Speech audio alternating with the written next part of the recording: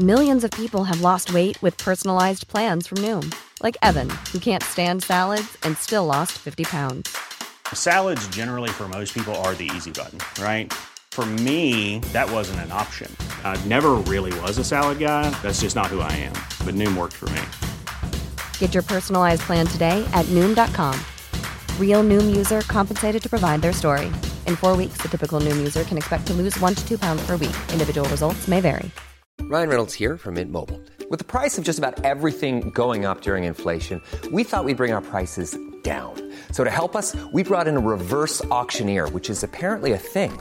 Mint Mobile Unlimited Premium Wireless. How to get 30, 30, bit to get 30, bit to get 20, 20, 20, bit to get 20, 20, bit to get 15, 15, 15, 15, just $15 a month? Sold! Give it a try at mintmobile.com/switch.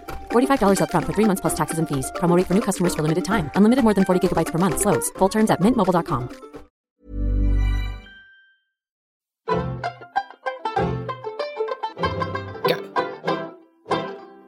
Hello and welcome to Seriously, the New Statesman podcast that takes pop culture seriously. I'm Caroline Crampton. And I'm Anna Leskovich. This week we're talking about the Netflix film To All the Boys I've Loved Before and the Mitski album Be the Cowboy. Anna has also watched the 1982 film Tootsie for the first time, so we'll be talking about how that went later in the show.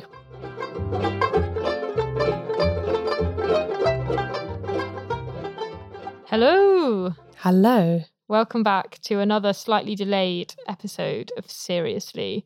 Caroline sadly has been a bit unwell, haven't you, Caroline? Yeah, I've had a really horrible cold, the kind that you should only get in February or November, but instead I got over the August bank holiday weekend. Not ideal. Not ideal, and so missed out on any potential fun and still sound really hoarse and horrible, so I apologise in advance if this does not strike your ear very nicely. I'm sure, they'll survive, Caroline, don't worry. And we've also having a quick break next week as well, aren't we, Caroline? We're off again. On again, off again. You're away next week, so yeah, no episode next week. That was me trying to include Caroline in the blame for us not being on the air next week, and it's actually just me. I'm going on holiday. It'll be my fault another time, don't worry. So we'll be back in 2 weeks after this one. Sorry, it's been a bit on and off this year. I think in previous summers, you and I have basically managed to go on holiday at the exact same time. Yeah. And this time for the first year, we've actually gone on holiday completely different times. Yeah. So, yeah, there have been breaks in the schedule. Also, I feel like we used to be very organised at just recording a bunch in advance, and now we're just like too old and wizened for that life. I think you're right, yeah. Yeah, but in kind of exciting news, last week I got a dog. Yes, if you don't follow Anna on Instagram, you should be, because the dog content is excellent. There's a lot of it currently. We picked up our 8-week puppy last Wednesday. His name's Tub. So he's 9 weeks old now. He's just an absolute bloody angel. I love him. He's so sweet. He's just like the doggiest dog you can imagine. He looks like a cartoon of a dog. And he's been very well behaved so far. And my boyfriend is doing a wonderful job of being the kind of primary dog parent as he works from home. So he's being extremely responsible and looking after him very diligently. So I'm very lucky. I can't wait for our dogs to meet and start doing their own podcast. I know. I met Caroline's dog for the first time, like the day... I was going to say the day before, but the day that I picked up my dog. Yeah. Which is so funny, like ships in the night. They just missed each other. But yeah, we do have to watch out and keep them away from microphones because it could get competitive. Morris doesn't do a lot of barking, but he does make weird ghost noises. Well, so just sometimes when he's like alone in a room and you're in a different room, you'll just hear him going, "Woo." That is weird. I know. I don't know. We were told when we were like looking into what kind of dog to get and stuff that this particular breed does make woo noises, but for some reason I thought they would be like more... an owl crossbreed? Yeah, I thought they would be more like forceful, but it's just like a really it's somewhat, one of our friends described it as in Scooby-Doo when like the baddie's got a sheet over him and he's pretending to be a ghost and he's going woo in a really unconvincing way. That's what he sounds like. Oh well. You need to get him some acting lessons. Yeah. Bless him. Yeah, so it's just been great. I love being a dog owner, finally, after many, long years of wanting to be one. So it's very exciting. There's been actually a fair amount of pop culture-y news happening recently, given that it is still like the tail end of August and none of the big new autumn shows have launched yet or anything like that. Although Bake Off did start last night, which for me is always like... Did you watch it? I did not. I will catch up on either. it though. Yeah, we'll have to. I think, maybe we'll talk about it in a few weeks' time once we've maybe absorbed this series a little bit. But to be honest, since it moved to Channel 4, it just doesn't feel pressing for me anymore. I don't know why. Maybe it's psychological. Maybe when the BBC does something, I feel Orwell style that I have to pay attention. But there's been the Edinburgh festivals happening the last few weeks. For those who don't know, there are sort of multiple festivals that run in Edinburgh during August. The most famous one being the Fringe with all of the comedy and experimental theatre and stuff. But there's also the International Festival, the Book Festival and the TV Festival. And one thing from the TV festival that particularly caught my eye was Michaela Coel, who's someone who we both really like and whose work we follow, she wrote and starred in Chewing Gum. And she was also she is in a forthcoming Star Wars film. She was in Black Mirror. Anna, she was in Black Mirror, but you're looking at me like I'm crazy, but I'm pretty sure I'm like, this is Phoebe Waller-Bridge. You're confused. No, it is her. Maybe she is too. I'm Googling it right now. Yeah, she's in The Last Jedi. Okay, fine. Sorry. I don't watch Star Wars. Neither do I. But anyway, she made a speech at the Edinburgh TV Festival. And one of the reasons why I mentioned the Star Wars thing is because she sort of alluded to it at one point, and she said, and then I got a role far, far away. Okay. Yeah, anyway, the main subject of her speech was very, very serious because she was talking about a topic I feel a lot of people talk about these days, but without her kind of authority or gravitas, about the issues arising from being a minority person in the entertainment industry. She was talking about being a woman of colour and all of the myriad ways that that's affected her career in the way she's had to act, beyond the sort of headline things that most people know about, for instance, her, not having the sort of networks or nepotistic access to parts or, like not getting paid as much. Beyond those things, obviously those are important, but there are many. And the other thing she's talked about was her experience of sexual assault whilst working in the entertainment industry, and the two different incidents she talked about and the different ways that like her colleagues and employers handled it and how that's affected the way she views work now. Basically, it was an incredible speech, and I happened across it quite randomly, I think, on Twitter. Then went hunting to be like, where is all of the excellent news coverage of this that I would like to consume? And couldn't really find any. I found a couple of like small write-ups and the full text and video of the speech, which we'll link to so that you guys can check it out. But I feel like deserved more attention. Totally. And maybe it's just a further example of exactly what she's talking about, that it hasn't been covered in the way that you might expect. Because I do think if it was someone like Phoebe Waller-Bridge, there would be a lot of write-ups of that speech. Yeah. And you're right. It's absolutely what she was talking about, because there are so many factors just in that one little dynamic. Like, for instance, not only the fact that Michaela Coel is a black woman and Phoebe Waller-Bridge is white, but the fact that Michaela Coel's like biggest thing that she's known for in the UK, Chewing Gum, was on Channel 4, not on the BBC, and therefore was seen by fewer people and a different kind of demographic. I mean, I remember when Fleabag was transferred onto, was it BBC 2? Yeah. From BBC 3, there were like older people at work who were in charge of us coming up to us being like, that Fleabag thing you were talking about, I've seen it now because it was on BBC 2. Like, no one did that with Chewing Gum. Yeah, totally. So there are so many like smaller things even within that than just the fact that one is white and one is black. Yeah, totally.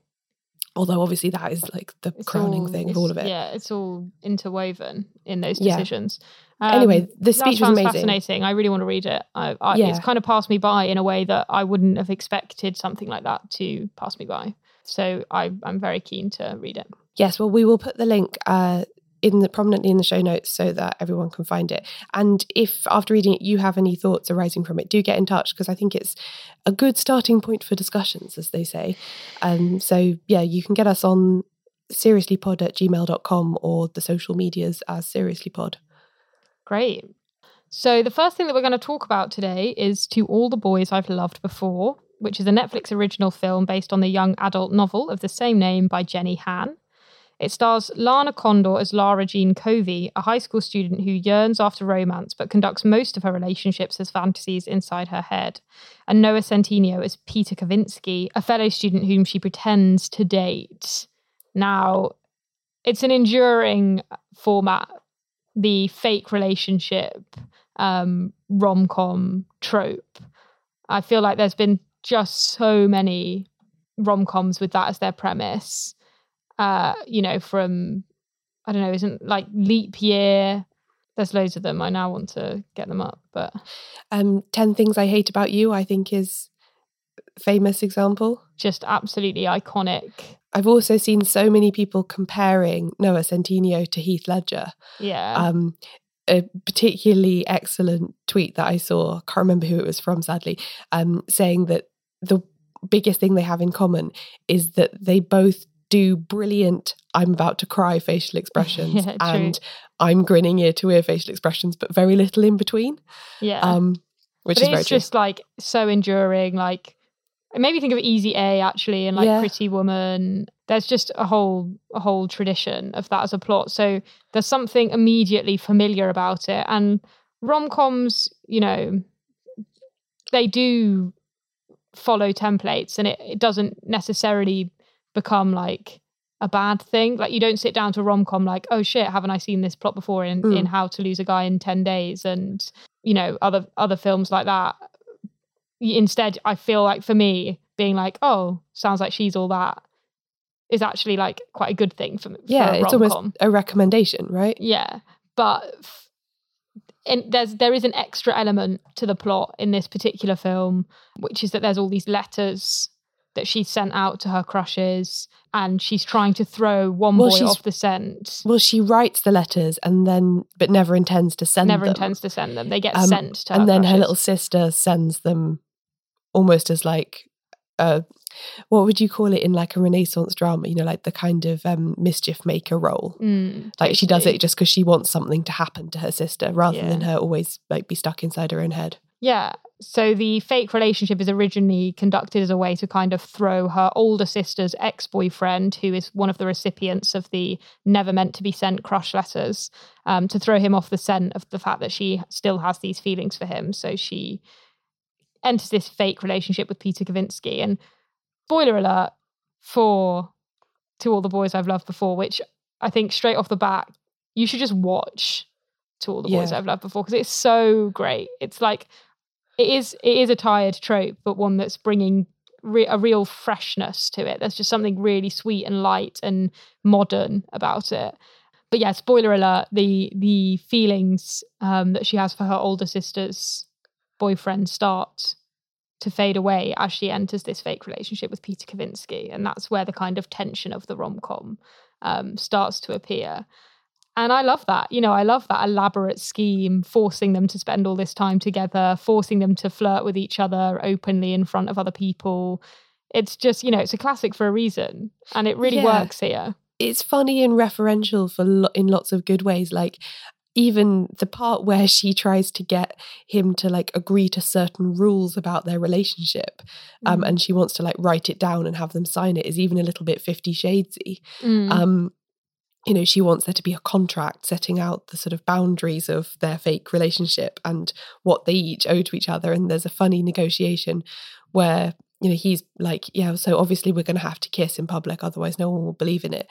And she's like, no, absolutely not. I will allow you to put one hand in the back pocket of my jeans. That is it. And then later on, you like see him doing that in the cafeteria, and the camera kind of zooms in on her butt, which is funny. Yeah. And there's, I feel like, a very deep understanding of where the kind of thrill of a rom-com lies in this movie, that, knowing that like him putting his hand in her back pocket when they're not actually a real couple, like there's such a thrill in that for a viewer. The contract as well, like there's a lot of bargaining throughout the film about like, okay, you can come with me to this party, but you have to wear your hair down, and fine, we'll kiss in front of your ex-girlfriend, but then you have to drive my sister to school every day. And all that bargaining is there's something really flirtatious and really kind of like, there's a lot of energy. I mean, their charisma on screen is great, and that's a huge part of why those scenes work so well. But for me, there's also something so inherently perfect about a rom-com that understands that actually the best bit of the rom-com is not the like final getting together or the big dramatic row. It's like these little kind of flirty moments that people love to see when they're watching a rom-com, and it really stretches those out. And you know, it's the last third of the film where some like actual arguments and actual getting together, all of that kind of stuff happens quite late on in the film. And I think that's a really good decision, because it just means that all these perfect, sweet high school moments really get their time, and they get done in a really brilliant way. Yeah, and I was really, really impressed as well by both with the way I think the original story was written, although I haven't read the book, but I think it must be in the original story.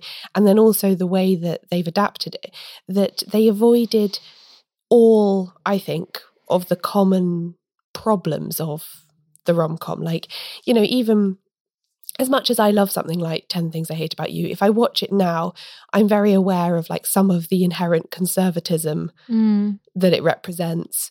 Totally. And that kind of thing, you know. I feel like there's been a lot more conversation recently about, you know, why do rom-coms always feature white heterosexual couples? Why are parents never like into the fact that their kids want to have safe romantic relationships, you know, et cetera, et cetera. Whereas this, you know, the main family is a mixed race family. You know, there's lots and lots of like minor characters of different backgrounds and stuff. Also, the main character's dad, when she's going off on a school trip, which is notorious for having sex, like just in a really calm way, is like, here's some condoms, like just don't do anything stupid. I trust you. You know, I feel like the really supportive parent has become a much bigger theme in like teen movies, and in recent years, like Love, Simon includes two incredibly supportive parents. Call Me by Your Name, like there's a bunch of movies I feel that have come out in the last couple of years where like actually we don't want to see kids having really difficult, you know, it's great to have those issues explored in some things, but I feel like there's a real desire to want to offer like positive templates and a real desire to want to show kids that actually you deserve like a parent who, if you know you come out or something, or if you reveal that you're having sex with someone, who is like happy for you and you know wants to help make that as emotionally and medically safe as possible. So yeah, I really like that trend, and it's definitely on full display here. Yeah, and I like as well, this might be a bit too much of a leap, but whilst I think big studio movies are still lagging behind a bit on this, even despite of the evidence of things like Girls Trip and Crazy Rich Asians, which have been like huge box office successes. There's still this sort of inherent reluctance to like embrace the fact that films starring all kinds of people appeal to all kinds of viewers. Whereas Netflix has always been super guided by the numbers.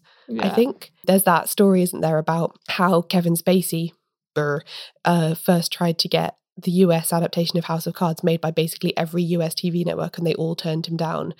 And then he took it to Netflix, and they said yes on the basis that Kevin Spacey films and the original House of Cards were popular on Netflix, so the two together couldn't go wrong. Yeah. And I feel they've done the same. Like, they've made a whole string of like teen-aimed films now with diverse casts, like stuff even as recently as like Set It Up, things like that. They've all done well, so they make more.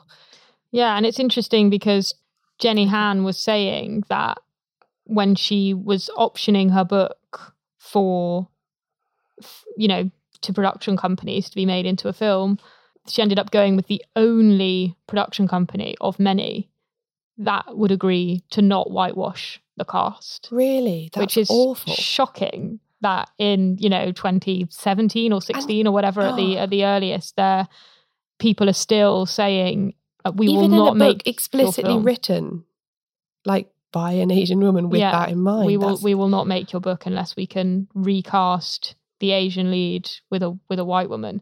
And that's beyond. And obviously I don't fully know the relationship between Netflix and the production company that made the film. You know, I can't give Netflix the credit for the decision that was fundamentally made by the production company, but it does, I think, make sense to me that she's gone with this particular production company that's then gone through Netflix. Like, there's something about that feels revealing to me in some way. But it's so beautifully done. There's no burden on this character to be representative of any sort of background. It's not that's not really a key part of the narrative here.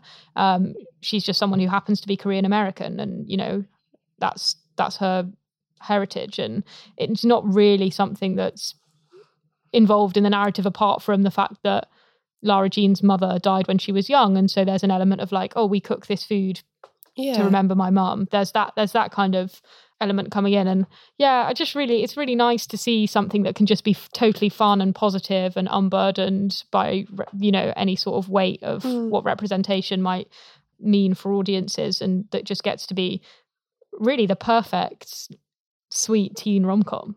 It's just brilliant. It really is. I watched it while I wasn't very well, and it definitely improved my day. Oh, Peter Kavinsky, the perfect romantic lead. You know, yep. Lara Jean is a really brilliant character because she's both quiet and charismatic. So you both relate to her really strongly in the kind of fantasy sequences, and she gets to live that kind of really great flirtatious element in the scenes where she's, you know, flirting with Peter Kavinsky, but doing it in quite an understated, underconfident way. Or not even underconfident, it's just quiet confidence. And Peter Kavinsky is just like the classic all-American jock who with a nice heart. You know, it's just perfect. I think he brings this real puppyish, boyish charm to the role, and he's got, you know, all these incredibly long eyelashes, and it just works so well. Yeah, I think, and he's very like heart on his sleeve about his emotions. Like, one of my favourite bits of the whole film were when they're on this big ski trip and Lara Jean is like off doing face masks with her gay best friend, and they're talking about like Peter and, oh, well, you know, I think I secretly like him, but he's obviously just into the fake relationship. And her friend is like, he keeps wanting to hang out with you. He doesn't, like, he's not going around with any other girls. And he's been really, really clear that he just wants to spend loads of time with you. I really don't think you need to worry about being the one who's actually fallen for real about this. And he's right that, like, he's not been shady about it. Like, he's just been really open. And it's the mental leaps they always force characters to make in rom-coms, where they're like, he got down on one knee and got a ring box out. He obviously hates me and wants me dead. And you're like, it's like the classic kind of frustrating acrobatics that you see these characters do in their heads when you watch a rom-com, but it's all part of the fun, isn't it? Yeah. A lot can happen in the next 3 years. Like a chatbot may be your new best friend. But what won't change? Needing health insurance. United Healthcare Tri-Term Medical Plans are available for these changing times. Underwritten by Golden Rule Insurance Company, they offer budget-friendly, flexible coverage for people who are in between jobs or missed open enrollment. The plans last nearly 3 years in some states, with access to a nationwide network of doctors and hospitals. So for whatever tomorrow brings, United Healthcare Tri-Term Medical Plans may be for you. Learn more at uh1.com. There's never been a faster or easier way to start your weight loss journey than with PlushCare. PlushCare accepts most insurance plans and gives you online access to board-certified physicians who can prescribe FDA-approved weight loss medications like Wegovy and Zepbound for those who qualify. Take charge of your health and speak with a board-certified physician about a weight loss plan that's right for you. Get started today at plushcare.com/weight-loss. That's plushcare.com/weight-loss. plushcare.com/weight-loss. Planning for your next trip? Elevate your travel style with Quince. Quince has all the jet-setting essentials you'll want for your next getaway, like European linen, premium luggage options, buttery soft Italian leather bags, and so much more. And is all priced at 50 to 80% less than similar brands. Plus, Quince only works with factories that use safe and ethical manufacturing practices. Pack your bags with high-quality essentials you'll be wearing for vacations to come with Quince. Go to quince.com/pack for free shipping and 365-day returns.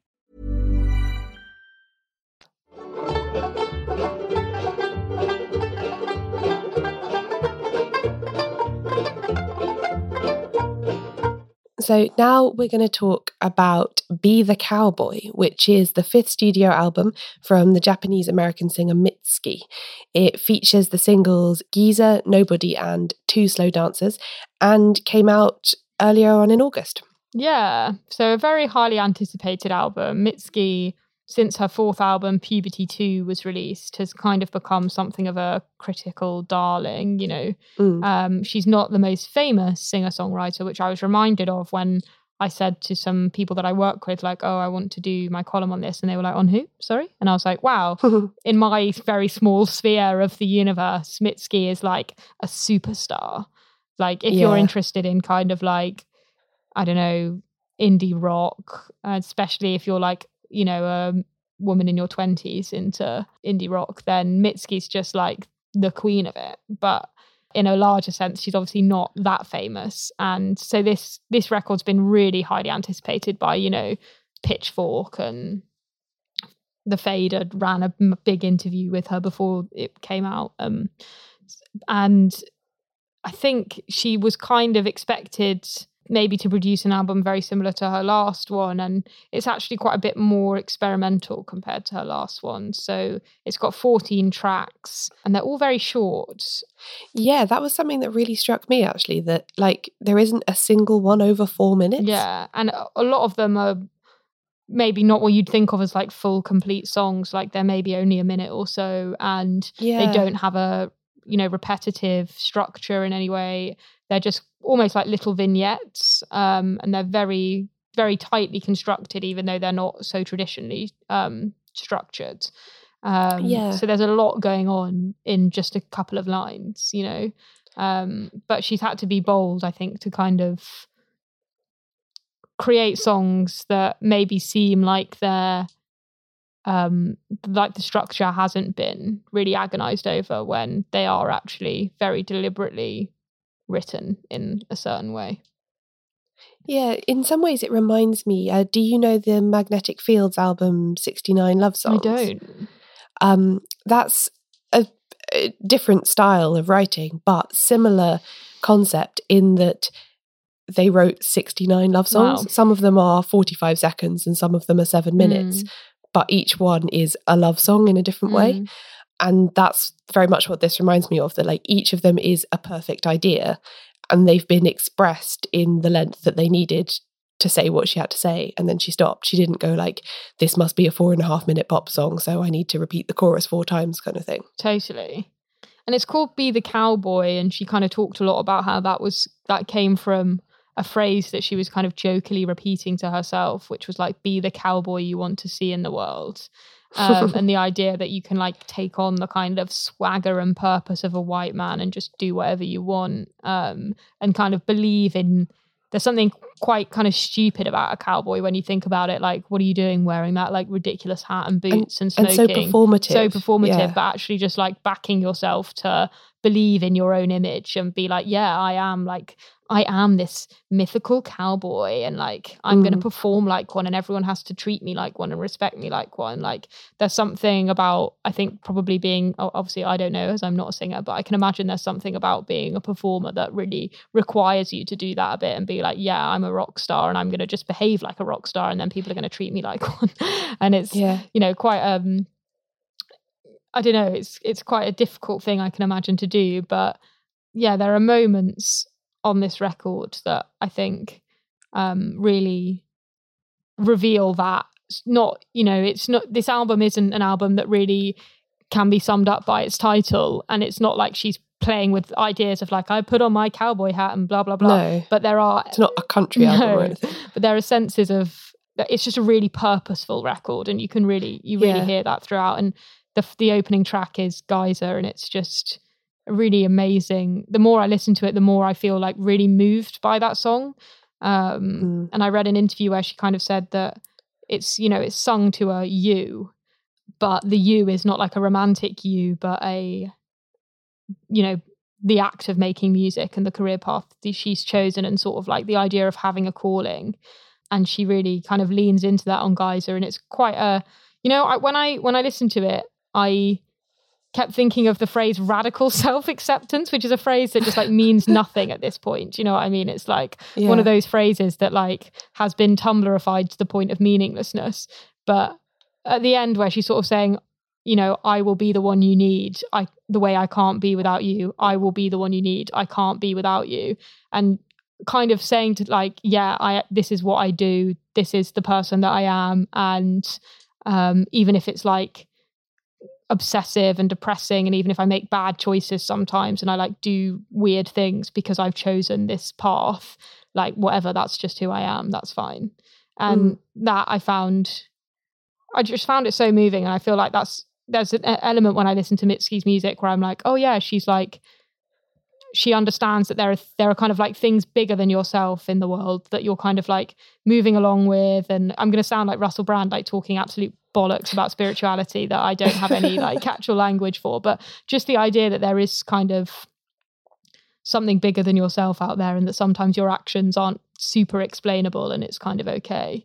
I really liked that. I really, this might be completely wrong according to her thinking of this, but the whole Be the Cowboy thing instantly made me think of, there's a live performance on YouTube of Billy Ray Cyrus doing Achy Breaky Heart in, I don't know, about like 1988 or something. And he is just the epitome of like musical confidence in that performance. You know, he's got a stupid mullet. He's wearing like horrible baggy cowboy clothes. He looks ridiculous by any standards, but he like completely backs himself to be amazing. And that's what this makes me think of in a way. Like, my favourite song from the album is Nobody. I've listened to that like a million times over. I absolutely love it.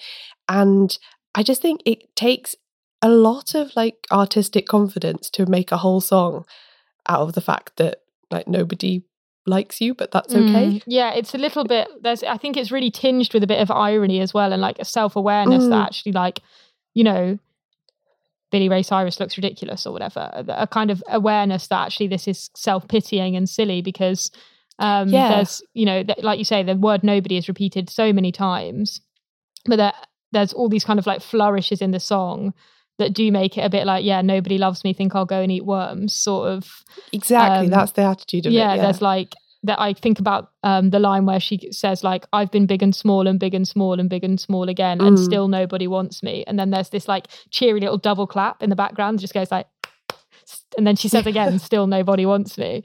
And it's just that kind of like disco flourish that is without, you know, it's a song that's probably the most poppy and the most disco influenced and stuff, that kind of like dancey element to it that's sort of kind of ridiculing that feeling, even as it's embracing it totally earnestly in another sense.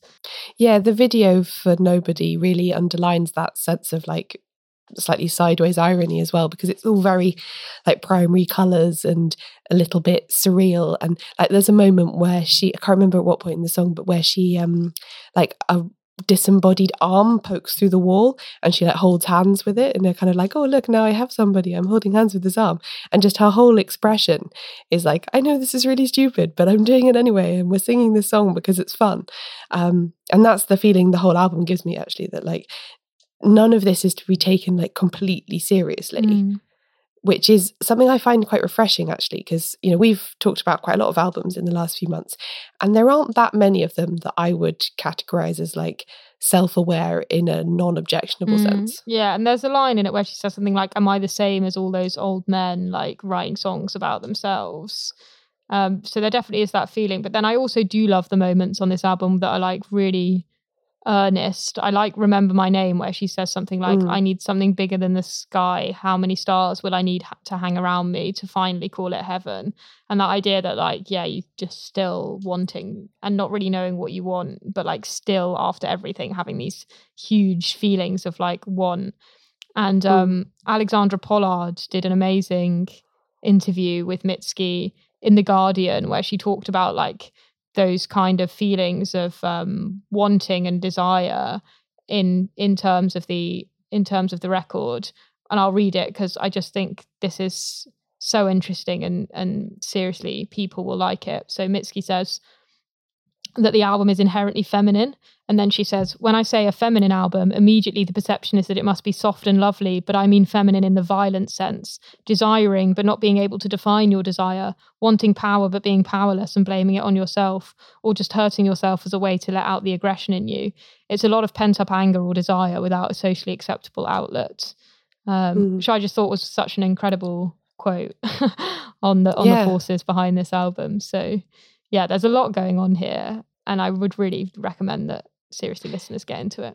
Yeah, and it's also like aside from all of that, like it's fantastic music, like just on a sort of melody level. I found it so good to listen to. Do you have highlights? Nobody is definitely my favourite, but to be honest, like I think that's true of all the songs. It's unlike, we talked about the Ariana Grande album last week, and that for me definitely had like highlights and lowlights, and I don't think this album does. Like I put it on and I listen all the way through. I don't skip anything. Because, I really like Nobody. I really like Why Didn't You Stop Me? But it's not because I don't like the ones that come in between, you know? I love Geyser so much. And I love Lonesome Love, which is probably one of the most traditional, like, in fact, definitely the most country-ish song on the record. This kind of quite traditional ballad that's just 2 verses, but lyrically is amazing. Where she sings about getting all dressed up to meet someone so that you can win and like finally end the relationship and be the bigger person. And then the line is something like, then you say hello and I lose. And you're like, oh wow, that's such an and then there's one of the lines that's been the most quoted by critics where she says, nobody butters me up like you and nobody fucks me like me. It's just, some really devastating lines in that one. And it's so melodic and so nice to sing along to. And so I love that one too. Yeah, but all in all, just an album I think we would highly recommend people check out.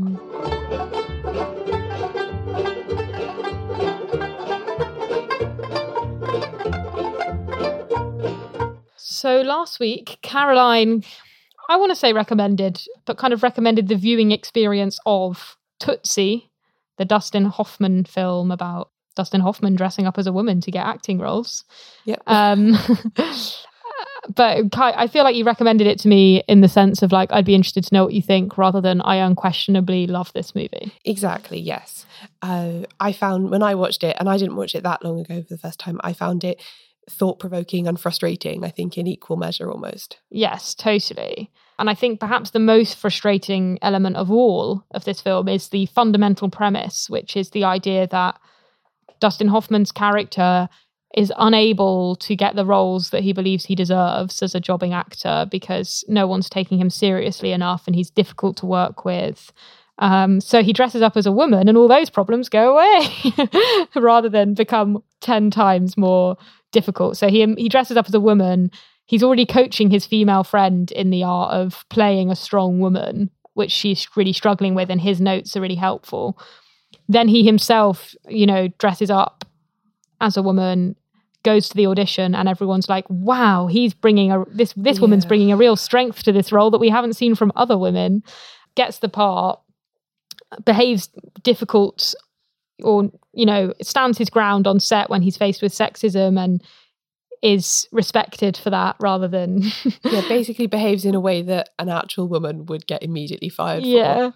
And, everyone's really impressed with his incredible performance that no woman's been able to pull off before. And that fundamentally is a very dated and very problematic premise because we all know that the reality is it's even harder for women to get good roles. There's even more competition for even flimsier, more silly roles. Plenty of women are perfectly accomplished at performing strong women. And the fact is, studios don't like it, not that women can't act in a way that is strong and resilient, and that when they stand up for themselves to sexism on set, it becomes a whole difficult thing to navigate. They don't win the respect of their peers that way.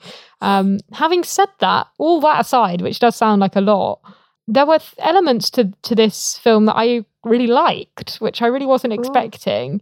I thought Dustin Hoffman was really good. Yeah. He played the part very well. And, there were other little bits that annoyed me, like sometimes women are the butt of the joke where like he kind of develops feelings for a girl that he's only speaking to when he's dressed as a woman.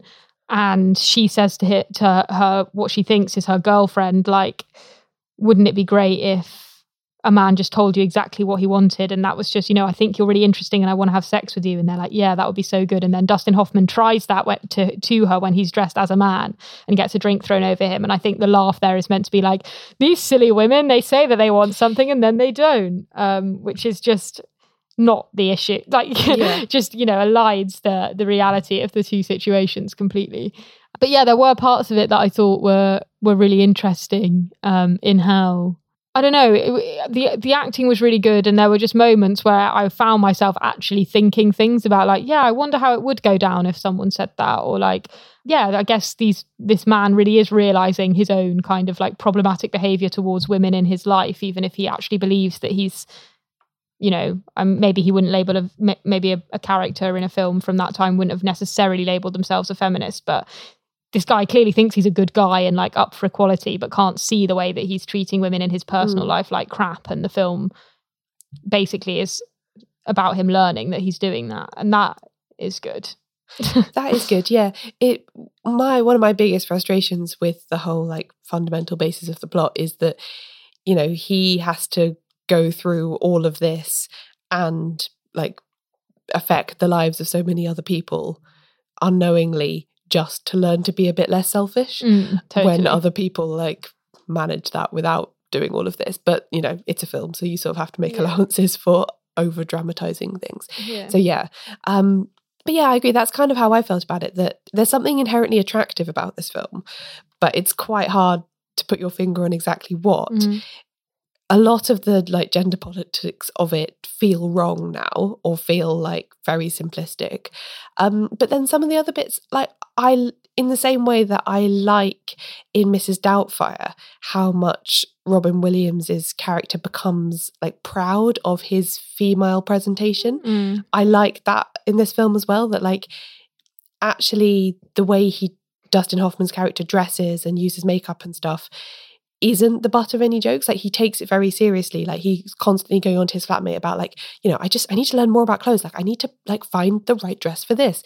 He's very serious about it. And I like that aspect of it. Yeah. And one thing that's equal parts good and frustrating is the level of frustration the character feels in that he's unable to be like a pretty young woman. Yeah. Instead, he has to be this kind of like older, considered less attractive kind of woman, and he feels that he has problems as a result of that. And like understanding the way beauty privilege works is obviously interesting, but it's also kind of frustrating that he sees women in that way already, for him to be like, but I should be one of the pretty ones. Like the idea that he feels that he has some, I don't know. Well, he obviously thinks that as a man, he's in that category. He thinks like, I'm one of the pretty men, so I should be. Or just that they're fundamentally more human in some way, so he wants to be like one of those. And that's problematic, but also I think probably the reality of how most people do feel, I guess, in a weird way. So yeah, that and you know, a greater awareness of like, oh, like there's a moment where someone's coming on to him very aggressively repeatedly, or her, he thinks her. And you know, this man keeps embarrassing him and like making him do things like let him into his flat. And then when Bill Murray comes along and is like, why did you let him, you know, he sees this scene of him being kind of assaulted essentially by this man. And it's like, why did you let him in the flat? And he's like, what do you mean, why did I let him in the flat? Like he was out there, he was singing, he was humiliated. You know, that greater awareness of like, you don't, the lack of choice you have when you're in these situations, you know, was good.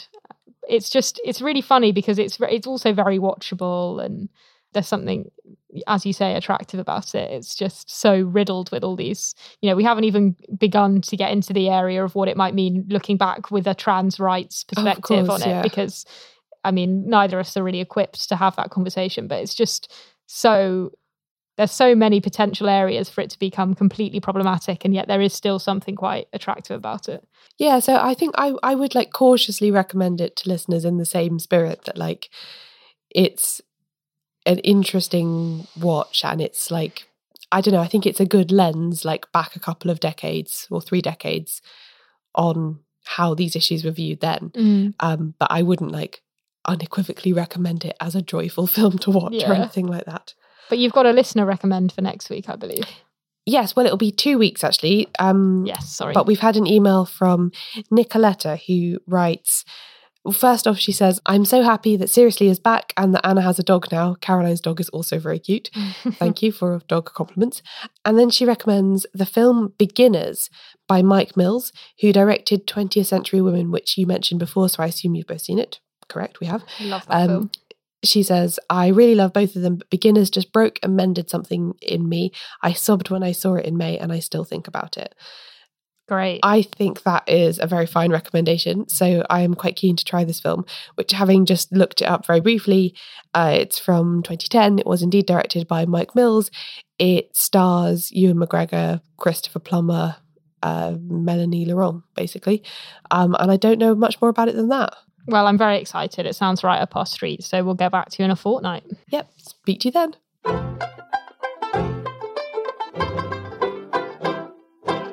Thanks for listening to this episode of Seriously, the pop culture podcast from The New Statesman. If you enjoyed the show, why not subscribe to make sure you never miss another episode? We're available in all the usual places you get podcasts, including on Apple Podcasts, where you could leave us a rating and a review if you fancy. It makes us happy, and it also helps other people find the show. If you'd like to come and see us in person, check out the events page of our website, seriouslypod.com/events. Details of our next pop culture quiz and anything else we're doing will appear there. We're available many other places on the internet, including on Twitter, Facebook and Tumblr. We're Seriously Pod on all of them. Follow us to keep up with what we're up to, or to chat to other listeners about things you've enjoyed on the show. We love getting your recommendations for things we should feature on the show, or hearing your thoughts on what we've already discussed. Get in touch on social media or email us on seriouslypod@gmail.com. And if you feel strongly that more pop culture needs to be taken seriously, spread the word and tell your friends and family about the podcast.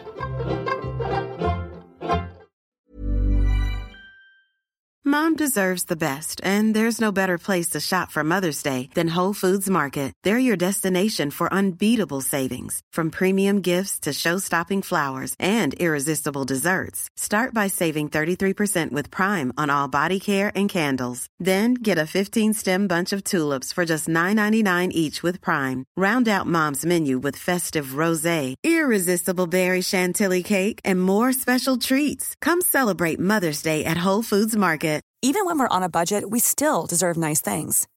Quince is a place to scoop up stunning high-end goods for 50 to 80% less than similar brands. They have buttery soft cashmere sweaters starting at $50, luxurious Italian leather bags, and so much more. Plus, Quince only works with factories that use safe, ethical, and responsible manufacturing. Get the high-end goods you'll love without the high price tag with Quince. Go to quince.com/style for free shipping and 365-day returns.